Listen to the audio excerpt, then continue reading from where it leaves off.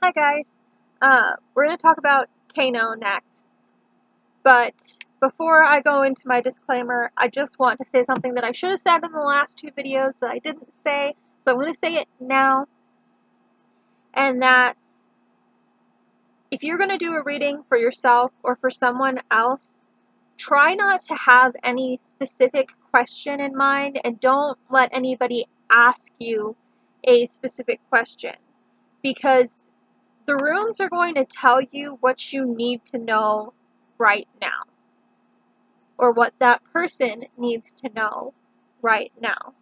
They're not necessarily going to tell you what you want to hear, and they're not going to necessarily tell that person what they want to hear, or they want to know. It's all about what you need to know. So if you're going to do a reading, try not to let anybody ask you a specific question, and when you're casting the runes, or you're pulling the runes, or however it is that you do readings, try to have the only thoughts in your head be, what do I need to know right now, or what does this person need to know right now?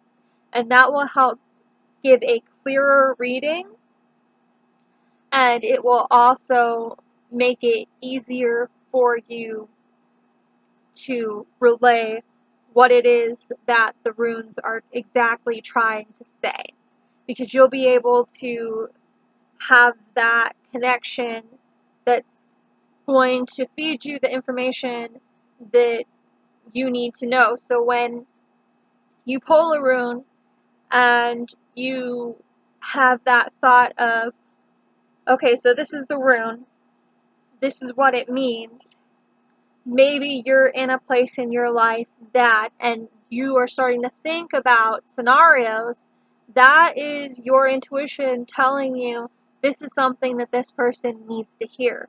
So try to keep that in mind.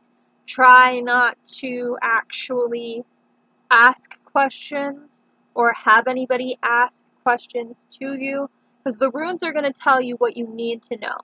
They're going to tell you what they need you to know. They're not going to necessarily tell you what you want to know.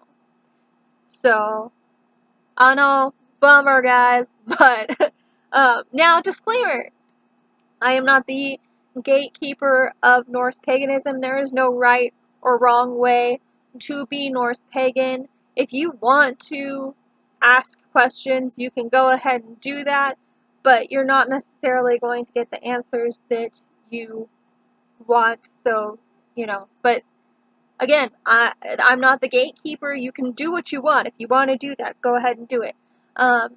Each person's path is different. No two people are the same, so how a person reads and interprets a rune is going to be different than the next person. It's all about your path. There's no right or wrong way to read runes. There's no right or wrong way to interpret runes. There is no right or wrong way to be Norse pagan. There's no right or wrong way to be pagan. So don't let anybody tell you that there's a right or a wrong way to do things. I'll tell you that there's an easier way to do things. I'll tell you that it's better to be more positive when it comes to runes. But at the end of the day, I really am not going to hold a gun to your head and tell you that this is the only way to be a pagan. And honestly, nobody should be telling you that this is the only way to be a pagan. Because the whole point of being pagan is that we're all different, and we're all on different paths. And we all have different deities that we resonate with, and different things that we resonate with. So, let's begin with Kano. Now, Kano, I associate Kano with the letters C and K. It is the torch rune. It's revelation, knowledge, creativity, inspiration, openings, creative fire, work, and also toil. So, if I were going to use Kano in everyday life, maybe I just am not feeling very creative and I want to attract creativity to me, I could draw Kano on my wrist or my palm or the back of my hand. I could carry Kano with me in my pocket, put it in my jewelry box or some other space that holds things of value to me, to try to attract knowledge and creativity and inspiration and all of that to me. How would you read Kano? So if I was doing a reading for someone, I do rune pulls. I don't do casting. So I do 1 rune pull, 3 rune pulls, and 5 rune pulls. And then I do a clarifying rune. Some people read runes as you would tarot cards, where, this would be,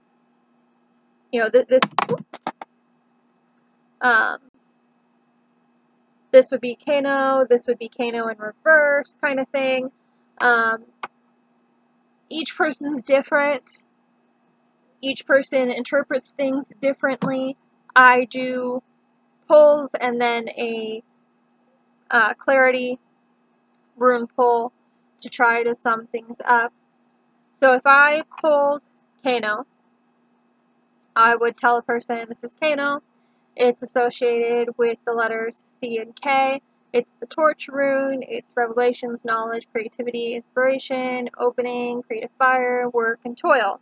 I would say something along the lines of, you might be in a time in your life that you are trying to seek knowledge, or maybe you are in a time in your life where you are wanting inspiration or creativity, and then I would pull the next rune, and then I would say how it is in association with Kano and what it might mean and all of that. So that would be how you would read Kano. You would let the person know what the rune is, what it means, and what it could mean to them in their situation. Whatever their situation might be. It's a lot about intuition and what's coming to mind at that point in time. How can you use Kano to influence others? So, hexing is something that, and when I say influence, I also mean help. I don't just mean like try to nudge people in a certain direction. Kano can be a very positive rune to help people. I know hexing is something that's really trendy right now. Everybody's trying to hex the moon and the fae and all sorts of things. You shouldn't be hexing. You shouldn't really be hexing anybody to begin with. I know hexing is a big thing and it makes you feel powerful. I don't hex people and I don't hex things because I deal with a lot of anxiety and depression, and that's just not a good combination.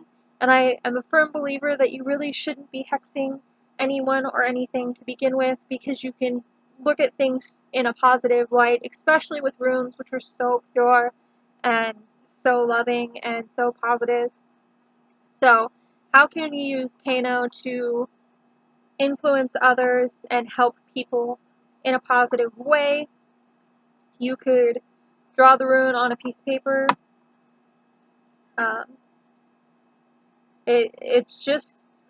Kano looks like a C, only pointed.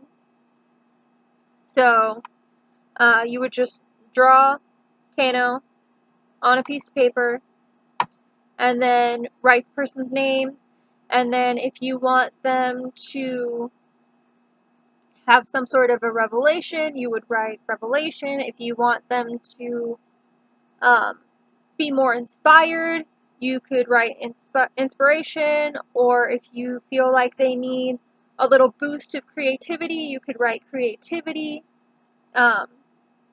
So you can do that. You can draw the rune, write the person's name, and then write something that is associated with Kano that you want to have attracted to another person. You could do the same thing with yourself. You can write the rune, write your name, and then write what it is that you want to attract to you.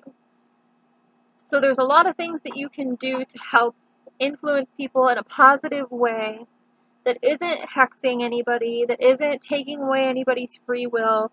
It's just kind of helping nudge them in that direction, trying to give them the positive energy of that rune and of that situation to try to help them be more knowledgeable or more creative or have the inspiration that they need. So I hope that this wasn't too jumbled and that you got a good idea of what Kano is, what it means, how you can use it in your everyday life. I hope that this was an informative video, and I hope you all have a good day. Goodbye. Thank you guys so much for tuning in.